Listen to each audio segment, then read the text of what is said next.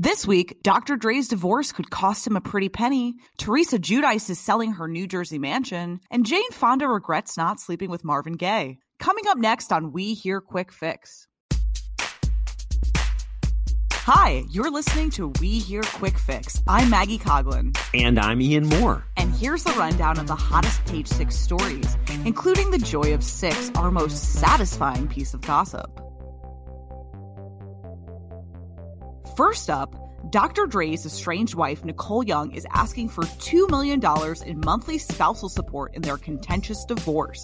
This divorce war is heating up to be more acrimonious than any East Coast, West Coast rap battle. Now, while Nicole is asking for $2 million a month in spousal support, she is also asking Dr. Dre to cover her $5 million in legal fees. That's right, $5 million in legal fees, and she only filed for divorce back in June. Now, you might remember that Dr. Dre and Nicole were married for 24 years before they broke up, and that Dr. Dre controls all the couple's assets.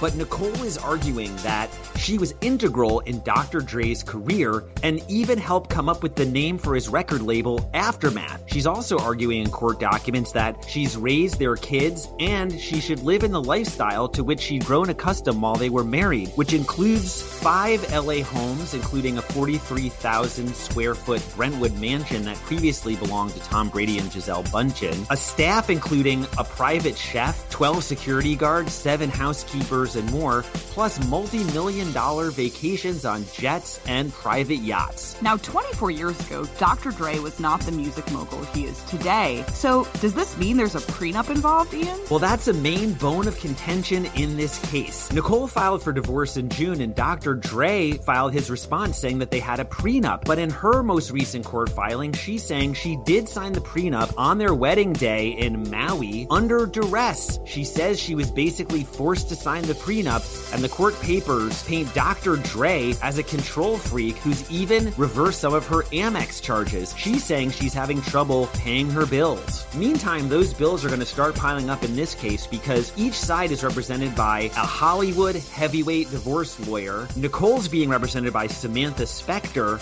while Dr. Dre is being repped by Laura Wasser.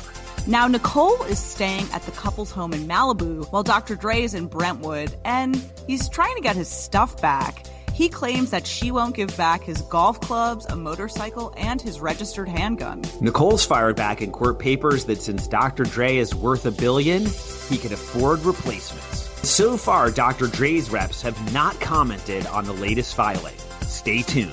It sounds like this court case is chronically difficult. It sounds like Nicole is not taking Eminem's advice and wants to forget about Dre. Up next, Teresa Giudice's New Jersey mansion just hit the market, tacky decor and all. This place looks like if Marie Antoinette opened a banquet hall. Teresa and Joe have finally finalized their divorce, and now they're selling their New Jersey home. The 10,000 square foot house is situated on nearly 4 acres of private property and boasts a heated in-ground pool, a 3-car attached garage, and a 2-car attached garage. But inside, it's a whole different story. Yeah, this place has wine barrels, fireplaces, flying buttresses, and more. It looks like the setting for the next Shrek movie. Page Six reported this week that the sale is being handled by one of New Jersey's top real estate agents, Michelle Pais, who might play a large role on the next season of Real Housewives of New Jersey. So much so, there's talk that she might even become a new housewife. We exclusively reported that the home is hitting the market for just $2.5 million.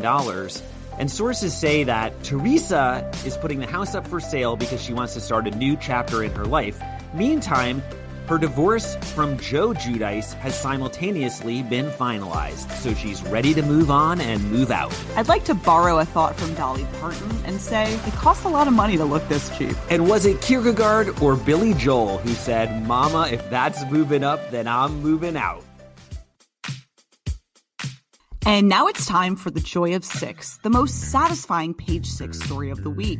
Jane Fonda thinks Marvin Gaye might be her one that got away. In an interview with Maureen Dowd, she was asked if she regretted not sleeping with Che Guevara, but it turns out that Jane Fonda had her eyes on another prize. She told Maureen, "No, I don't think about him. Who I do think about and What is a Great Regret is Marvin Gaye. He wanted and I didn't. I was married to Tom Hayden. I was meeting a lot of performers to try to do concerts for Tom, and the woman who was helping me do that introduced me to Marvin Gaye.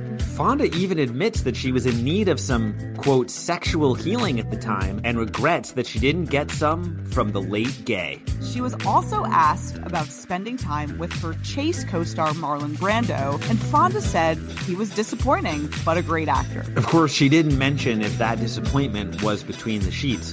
Either way, Fonda's on the market. Page Six exclusively reported that she broke up with her last boyfriend, Richard Perry, back in 2017. And we heard that through the grapevine. And that's it for your We Hear Quick Fix. For more juicy stories like these, check out page6.com. See you next week.